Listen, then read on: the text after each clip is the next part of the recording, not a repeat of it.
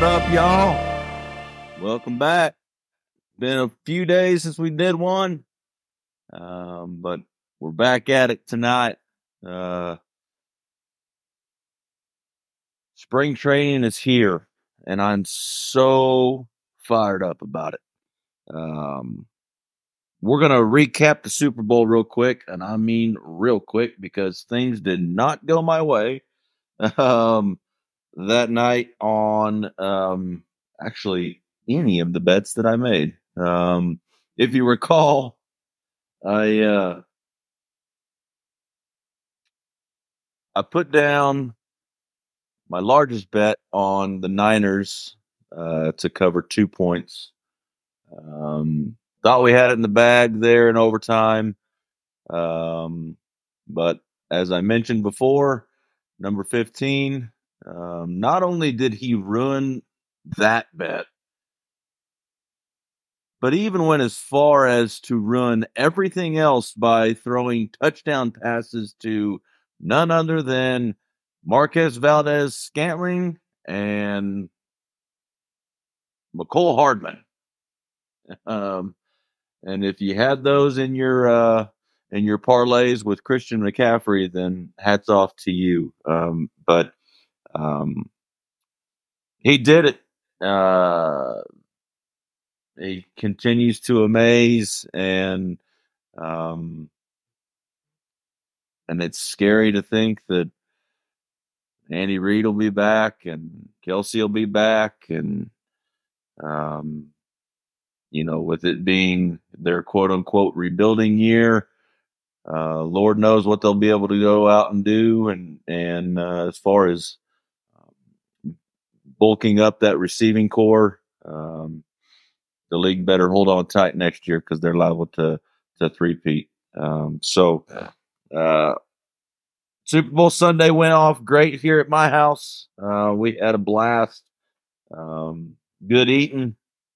The girls loved the halftime show, and the game was super entertaining.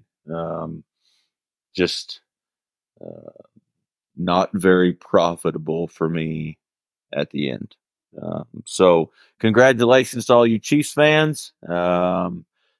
It's you guys are now experiencing what all the Patriots fans did for years. So get used to it. I guess we're all having to get used to you guys winning, so get used to everybody hating on you. Hey, before we jump into all the spring training stuff, I just wanted to say this real quick. We're on podcast episode number 6. The rule of, I guess, I really don't know what you call it, but the most podcasts end after 3 episodes, and we've made it double that. So, I guess there's nothing else to do but keep going up, and keep trying to put out as good content as we can, and reach as many ears as we can. So I'm thankful for those of you that continue to tune in, continue to interact, continue to listen, continue to tell people about it. I've had several people mention in the last week, "Hey, heard the podcast is awesome. I heard it from so and so, and I heard it from so and so." And I'm just thankful for the word getting out, because I'm having a blast, and I hope that y'all are too. Okay, we're gonna dive into what I hope is maybe an every other week, certainly probably once a month during the baseball season, where we check out different power rankings that different publications put out, kind of match them up, see where they're at, and then and then I'll give you mine and see where those where they kind of reside there. I delved into four different ones for the preseason power rankings. I saw Yahoo's, ESPN's, USA Today's, and MLB.com. So we're going to go through a rundown of those real quick, and then we'll talk about mine. I hope that this is kind of a talking point, for you guys, that this will be, something that you um, email into at bullpenbsfrydaddy@gmail.com, bullpenbsfrydaddy@gmail.com. Give me your power rankings. If you're a big baseball head like me, I'd love to hear where your top 5, 6, 7 teams reside right now before we really kick things off, and what it looks like. I think that would be fun to kind of get everybody's opinion on that. Okay, here we go. Yahoo's preseason MLB power rankings. They go Dodgers, Braves, Orioles, Phillies, Yankees, Astros, Rangers. ESPN goes Dodgers, Braves, Astros, Rangers, Orioles, Phillies, Yankees. USA Today goes Braves, Dodgers, Orioles, Phillies, Yankees, Astros, Blue Jays, which I, that stunned me, but whatever. MLB.com had the Braves, the Dodgers, the Rangers, Orioles, Phillies, Astros, and Rays.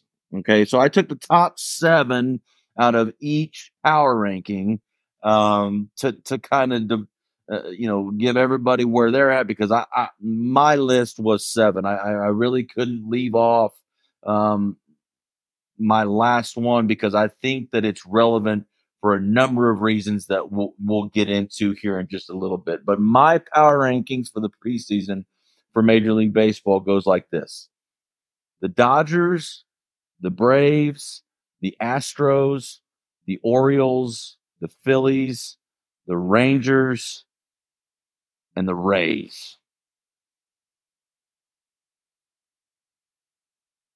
I like where my Texas Rangers are sitting right now. And I like it because I think that um they'll surprise some people, and we'll talk why here in just a little bit.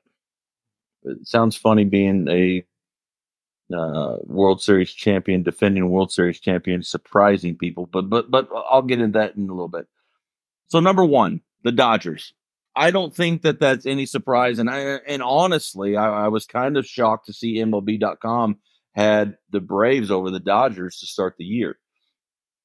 Remember when we talked about, the free agency period of Major League Baseball, and what the Dodgers were able to do with Otani's mega deal, and being able to sign all those other guys, like Glasnow and Teoscar Hernandez and Yamamoto out of Nippon League.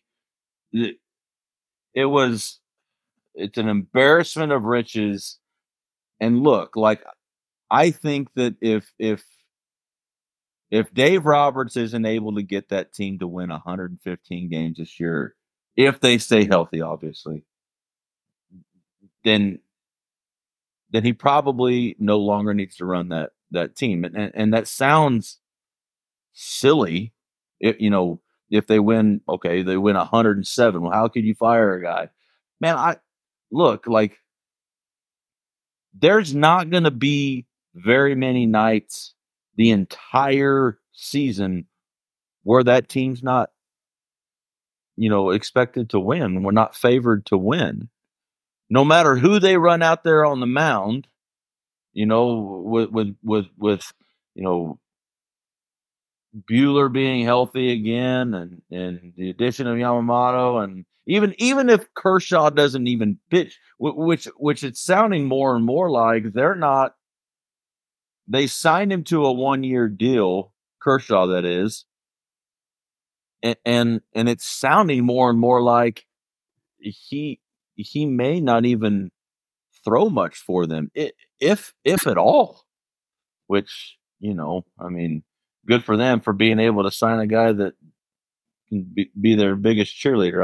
I don't know. They got money hanging out their wazoo, um, but with that rotation, with that lineup, if that if that team doesn't win 115 games, in my opinion, something's wrong. That's what makes baseball so great. I understand.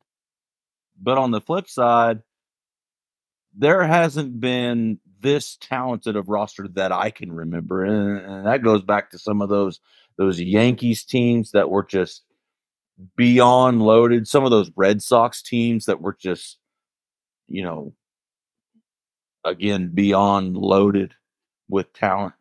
Um, so I had to put the Dodgers number one, but I do have the Braves number two. And the reason why I like the Braves is because they've got a roster that is not only young but super talented, right? I mean, I think that that lineup that they ran out last year, with Acuna and Austin Riley and um, the likes of Michael Harris and Albies and I mean the list goes on and on.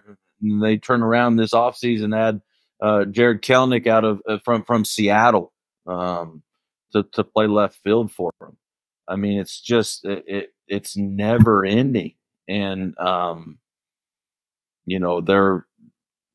their roster is again their staff is young, with Strider and Max Fried, and they got a veteran, Charlie Morton. They went out and signed Chris Sale this offseason, um, with a really good, bullpen led by Mentor AJ Mentor. But I mean, their lineup with Murphy and Olson and Riley, and now they got Kelnick and Acuna and Ozuna as their DH. I mean, it's that's a crazy talented uh, roster that's going to run out and probably would be my guess absolutely run away with the National League East. Um, my third team, the Astros, as much as it kills me, um, because I can't stand um, what that organization is about. But who am I, right? So, um, but I mean, they continue to somehow, I mean, you can't discount an organization that's been to six straight ALCSs. I mean, you just I listen to a weekly or a daily radio show, sports radio here in DFW, and something that they mentioned the other day was you know they're nervous about what Texas has got coming into this year because of the extra, the fallback of having to play in the World Series is that your arms have an extra month of innings, right? And so not only is it an extra month of innings, but you're an extra month closer to the next spring training, right? So you don't have near as much off time. You were throwing meaningful pitches into October and into November. Um, and then somebody brought up, well, it doesn't seem to phase Houston. They've done it six times in a row, which I thought was a great point. But that lineup with Bregman and Jordan Alvarez and obviously Altuve and who I think that may be um, a dark horse for MVP is Kyle Tucker, um, their right fielder. I mean, he's a guy that is just, I think he just turned 28, if I'm not mistaken. Um, but I mean, he just continues to put numbers up every year, and um, you might watch out for him because he might be a dark horse to win the MVP in the American League this year. Um, and then with that staff, with Framber Valdez and um, they went out and signed Josh Hader to be their back end bullpen guy. But they've got Verlander coming back, Christian Javier coming back, and a young guy now, Hunter Brown, and um, so I think that with that way that bullpen's going to set up, with Brian Abreu and Ryan Presley now probably throwing the eighth inning instead of closing. Now that they've got Hader, um, I mean it's hard to discount that roster. That's a pretty well put together roster. Um, not to even to mention Jose Abreu, who you know uh, had a down year for him last year in his first year in Houston, but had a really good, October and, uh, kept him in that series with Texas in the ALCS. And so they're my number three. I think that's too good of a roster to, to not put that high. My number four, Baltimore Orioles. You talk about a young, talented group uh, that's as scary as it may sound, that's probably just getting started. Um, they added, they finally got that veteran ace in Corbin Burns that they've needed. I think they tried to get that out of Kyle Gibson last year, and he just wasn't it. I mean, he did a fine job for them. I mean, obviously they had the most wins in the American League, and um, they were obviously doing something right. But to be able to get Corbin Burns in there to be that veteran ace for him from Milwaukee, um, I think is probably what's something that's going to push them over the top. A young guy in Grayson Rodriguez that you know um, is in his second year on that staff.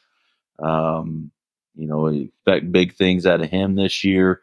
John Means, Dean Kramer, to Kyle Bradish, to round out that rotation. And then they signed Craig Kimbrell. We talked about that in the free agency episode. Anxious to see what they do because with Cano, closing as much as he being their closer last year. Anxious to see how they do that, if they're going to really keep Kimbrell in the ninth in that closer's role, or if they're going to put or keep Cano in there and have Kimbrell throw the eighth. Um, be interesting.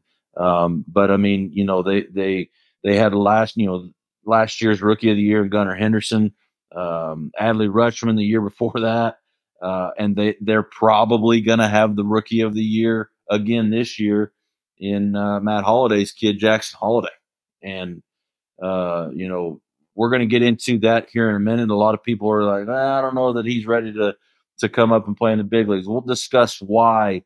If he doesn't just have an atrocious spring training, we'll discuss why he's probably going to be their opening day second baseman,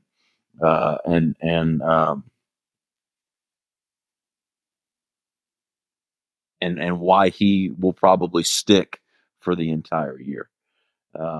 But that's a good lineup up and down. I think that because they're so young is the reason why they weren't able to do much in October last year. I think that was just it was probably overwhelmed them a little bit. But with them getting that experience and continuing to add pieces here and there like Burns and Kimbrell, um, and another young talent, Jackson Holiday, coming up to go with the likes of Rutschman and Gunnar Henderson. It'll be interesting to see what they're able to do this year. I'm excited for that group. They're a fun group to watch. Um, my fifth team, the Phillies. The Phillies. The reason why I like the Phillies is this. I said in the free agency episode that I thought that the best, other than Otani, the best free agent signing was Philadelphia being able to come out and re-sign Aaron Nola to nail down that anchor of that pitching staff. I thought that that was a really, really big time sign to keep him in Philadelphia for another 7 years. I thought that was big to go along with Zach Wheeler, Ranger Suarez, to really anchor that staff.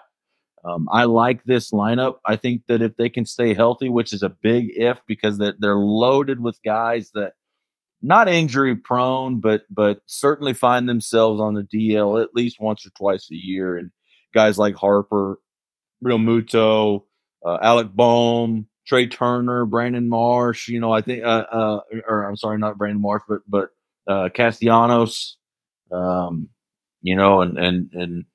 uh, it's always a challenge to see if Kyle Schwarber can keep his strikeouts under 250 a year.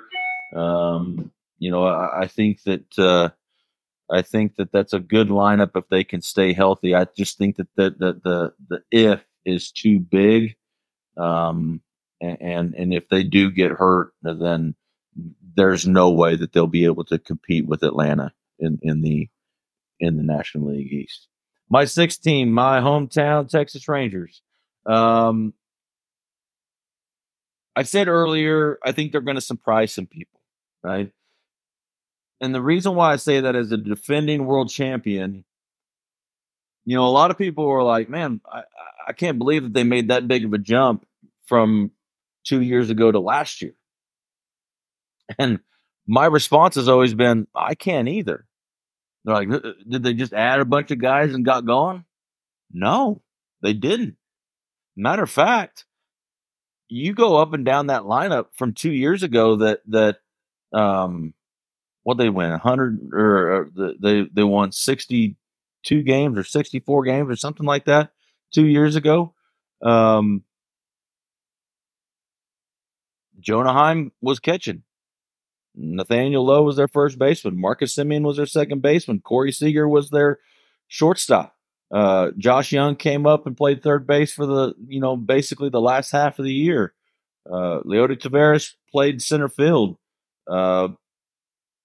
Adolis Garcia played right field. Mitch Garver, when he was healthy, DH'd. I mean, literally, they had damn near the same lineup that they did when they won a world title as they did the year before when they lost 100 games.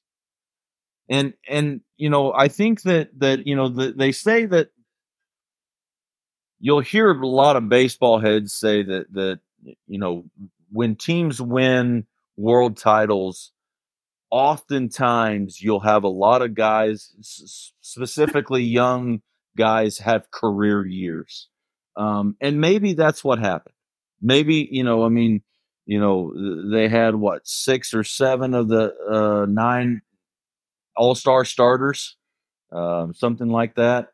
Maybe it's just the stars aligned, guys caught lightning in a bottle, and everybody had a career year. But here's what I'll tell you. That culture changed like a light switch the minute that Chris Young took over as GM and president of baseball operations. And then he went out and got Bruce Bochy, who, I mean, let's be honest, that dude knows how to get his guys to play hard. And he knows how to get his guys, he knows exactly how to manage a 162 game season. And get guys through that season and have them believing in October. But that culture changed overnight. The minute that those two guys took over that club, and guess who's back, right? And so I think that that again, it's basically the same roster as it was last year. And the thing that changes, and I think what's exciting about it is that Evan Carter came up with like 20 games left in the regular season last year when Garcia banged in the wall and banged up his knee. They called Carter up and hell uh, he was the secret sauce for that playoff run. It was incredible, and so I think that I think with him being a mainstay in this year's lineup, and with Garver moving on to Seattle to be their DH and backup catcher, I think that opens the door for a young guy like Wyatt Langford. I know that we've been talking about how to fill that DH role here in the last couple episodes, whether it's going to be Zeke Duran or Justin Foscue or somebody like that. But um, with what we're about to talk about, if Wyatt Langford has a great spring training, I think it's going to be awfully difficult to keep that guy in AAA, and just have him come up and be um, try to be the everyday DH. The problem with that for me, and I think a lot of other baseball guys here in DFW, is that Wyatt Langford is a special talent. I mean, he's a guy that can not only bang the ball out of the ballpark, but he's going to steal bases. He's a hell of an outfielder. He's going to chase balls down in gaps. Um, he's liable to steal 30, 35 bags too. I mean, he can run just like Carter can, and um, I mean, he's not just a guy that can bang it. He's a true will be an everyday outfielder. Um, you know, here soon. There's just really not any room for him right now, and so I think that would be the only caveat is if the organization thinks that they're maybe stunting growth or what have you by just having him be everyday DH at the big league level when he could continue to get his reps in at AAA and be an everyday guy out in the outfield. But if he goes out and hits 409 bombs, and it'll be awfully difficult to keep him in AAA with what we're about to talk about. Last team is the Tampa Bay Rays in my power rankings, and I like Tampa because I think that organization, regardless of who they have on that roster, always finds a way to not only compete in the AL East, but overtake sometimes New York and Boston and those teams that are regularly at the top. Tampa has found a way to develop players and do that really, really well. Two names that are starting to be more and more talked about for that Tampa team is a guy named Junior Caminero and Curtis Mead, an Aussie kid. Um, it's sounding more and more and more like we're probably never going to see Wander Franco again at playing the big leagues with his off the field issues, and that opens the door for a guy like Junior Caminero, who's he's not going to be quite the all around athlete that Franco is. But that's a guy that listen at between two levels in the minor leagues last year. He hit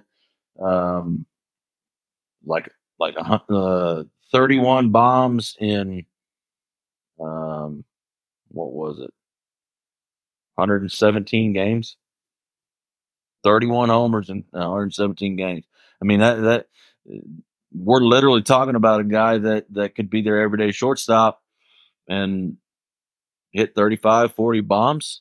I mean, that's not an outlandish thing to say. And so, and then Mead is kind of in the same boat as their everyday third baseman. And so it'll be interesting to see how Tampa does that, going into, or I guess coming out of spring training. But they that team with Yanni Diaz is a mainstay in that lineup. Josh Lowe, Nathaniel's brother, is a hell of an athlete in right field. Randy Arozarena. Uh, it's a good lineup. I like that lineup, and if they add Caminero and Mead uh, to that, look out. They've done it obviously plenty of times before in developing players and sending them to the big leagues, and they take off like wildfire. And so it'll be interesting to see how they do. So that wraps up my preseason MLB Power Rankings. Again, they went like this: Dodgers, Braves, Astros, Orioles, Phillies, Rangers, Rays. We'll see how that pans out by the time that we get to, let's just say, the end of April. Okay. Okay. What we've kind of been hinting at here, real quick. I didn't know any of this. I heard this in a segment the other day, and I was blown away by it. Okay. Here's why I think that Jackson Holiday will be on Baltimore's opening day roster. Why I think a guy like Wyatt Langford is going to be on the Rangers opening day roster, and why a guy like Gino Caminero is going to be on the Rays opening day roster. Okay. It goes like this. I had zero clue that if a guy wins Rookie of the Year, not only does he get, his rewards, but the team, the organization also is rewarded with a first round pick in that year's draft, or the first rounder or a first round supplemental pick. I had no clue that happened. And not only does the guy who wins Rookie of the Year get his team a first round pick, but the guys who finish second and third get their team a first round pick in the international draft. I had no clue about that. Okay. Now here's the caveat to it. In order to win Rookie of the Year now, you have to be on the big league roster for 172 days. Okay. So the big league season is 162 games, and you have 20 to 25 off days. Okay. So let's just say that the big league season is a total of 182 to 187 days. Okay. In order to win Rookie of the Year, you have to be on the roster for 172 of those 182 or 187 days. Okay. And so what they're doing essentially is what they're doing is this is the Players Association combating the idea of service time. If everybody remembers when Chris Bryant was with the Cubs organization, he won minor league player of the year in 2014. He came up in spring training of 2015 with the Cubs, hit like 447 or something like that with 9 or 11 bombs. And I mean, just lit the world on fire. And the Cubs sent him back down to AAA to start the year.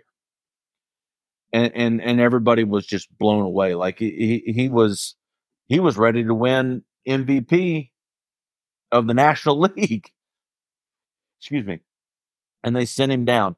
And the reason why they sent him down was because if a guy starts and is on a AAA roster for like 12 days to start the year, then that organization gains an extra year of control on that player, right?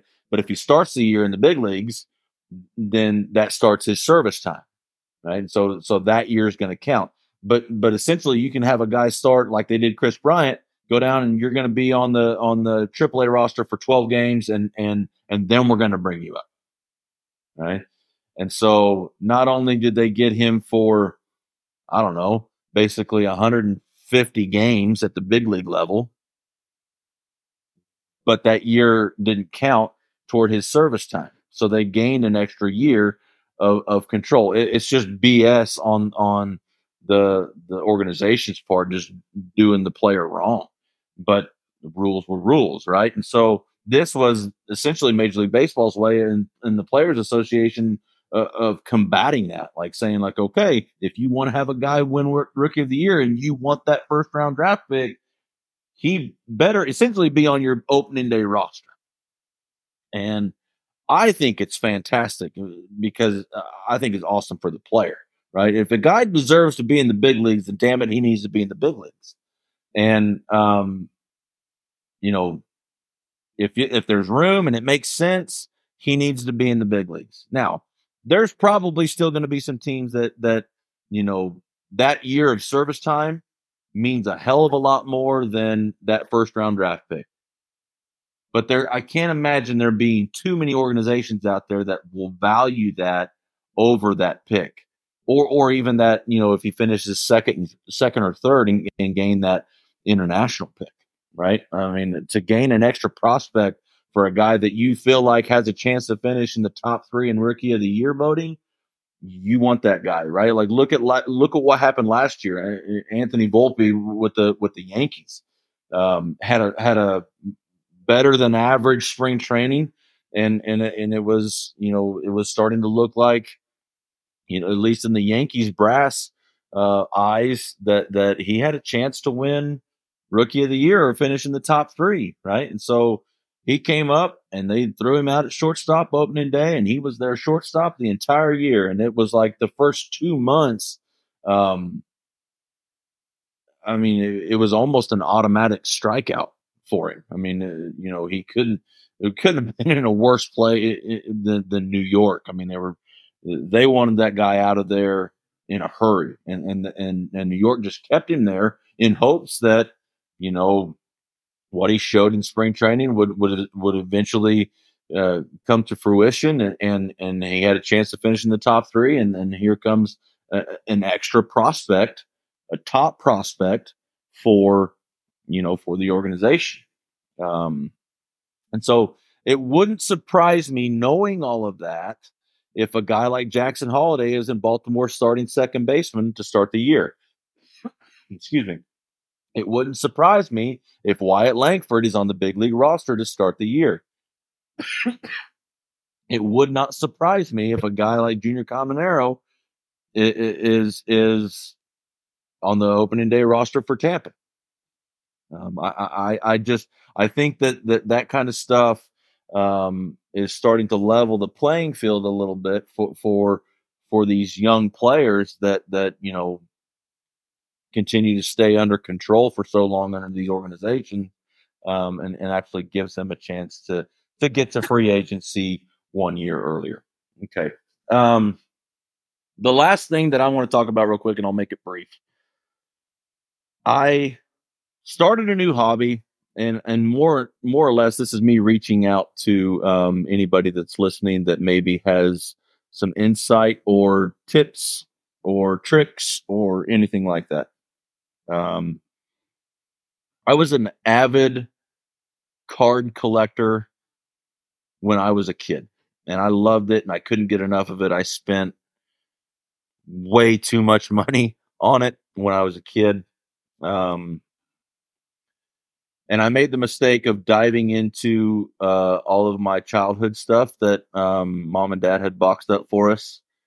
And I went diving into that Friday night, and I found my Ken Griffey Jr. card collection, and it lit a fire in me. And so Saturday morning, I went and bought a couple boxes of 2024 Topps cards. I think the third pack I opened an Ellie De La Cruz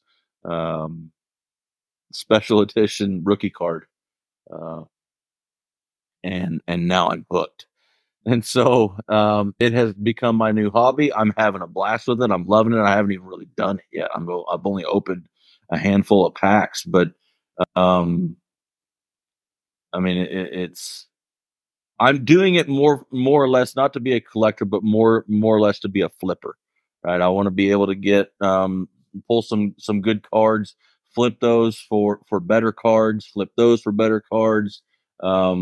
not necessarily to be an investor by any stretch of the imagination, but certainly just to have fun with it, because that was something that I really, really enjoyed as a kid. And I found out that I still really love it. And as a side note, me and my brother were talking about it, and um, you know, when we were kids, when we collected all those cards, uh, he made a point, like, I knew every lineup uh, of every team, just because we collected all the cards. You know, I could he said I could have told you who hit seventh for and played left field for Detroit, and I never watched the Detroit Tigers game all year, but I knew who it was because of the cards that we collected. And I watch damn near every Rangers game all summer.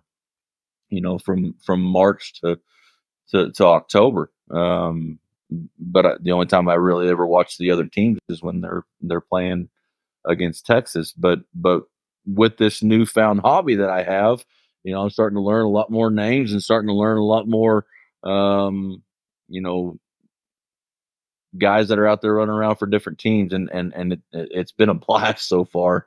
It's only been a part of me for the last 5 days, but it's been I've spent a lot of time with the computer doing a bunch of research and doing all that stuff. So I guess my plea to you is, if you have any insight or tips or tricks, or how you go about doing any of that stuff, if you're involved in it, I'd love to hear from you at bullpenbsfrydaddy@gmail.com.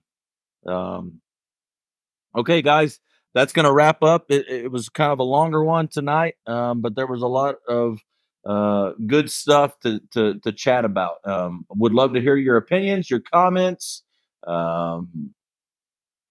any topics that you have that you'd like to discuss. Hit me up, bullpenbsfrydaddy@gmail.com.